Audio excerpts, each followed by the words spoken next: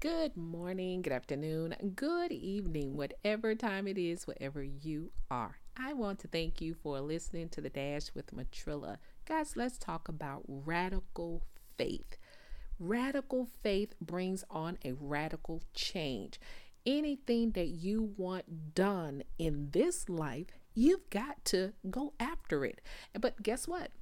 Here is the best part about it. God has given us the opportunity to have so much power. The problem is a lot of us haven't tapped into that problem.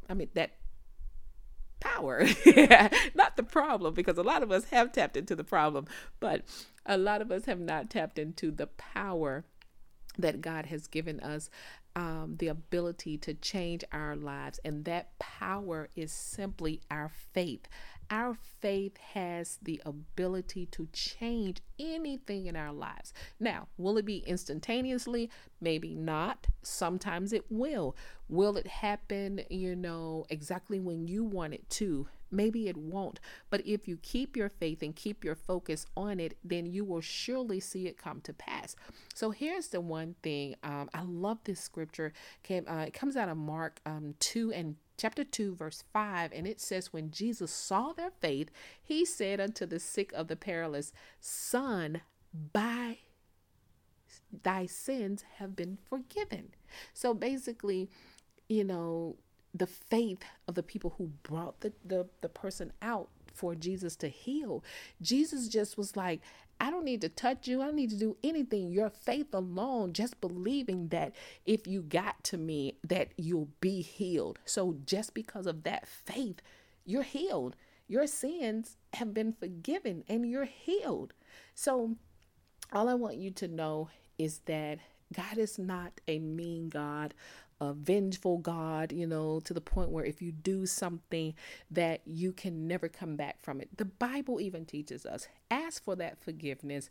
Really in your heart, ask for forgiveness. Ask God to truly forgive you for the things that you've done, whatever they may be, and then trust that He has forgiven you and have the faith to believe that you asking with a forgiving heart, with your heart that says you genuinely want forgiveness, and then just believe with your faith that you have been forgiven and you will be forgiven. Hey, the problem is we beat ourselves up so much because we don't know how to forgive ourselves.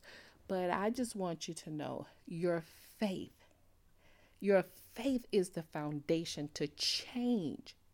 Changing anything in your life. So build up your faith. And the more you build up your faith, the more you'll start to really see God moving in your life and doing things in your life. And I'm not saying that He's not doing things now, but you'll be able to see them clear.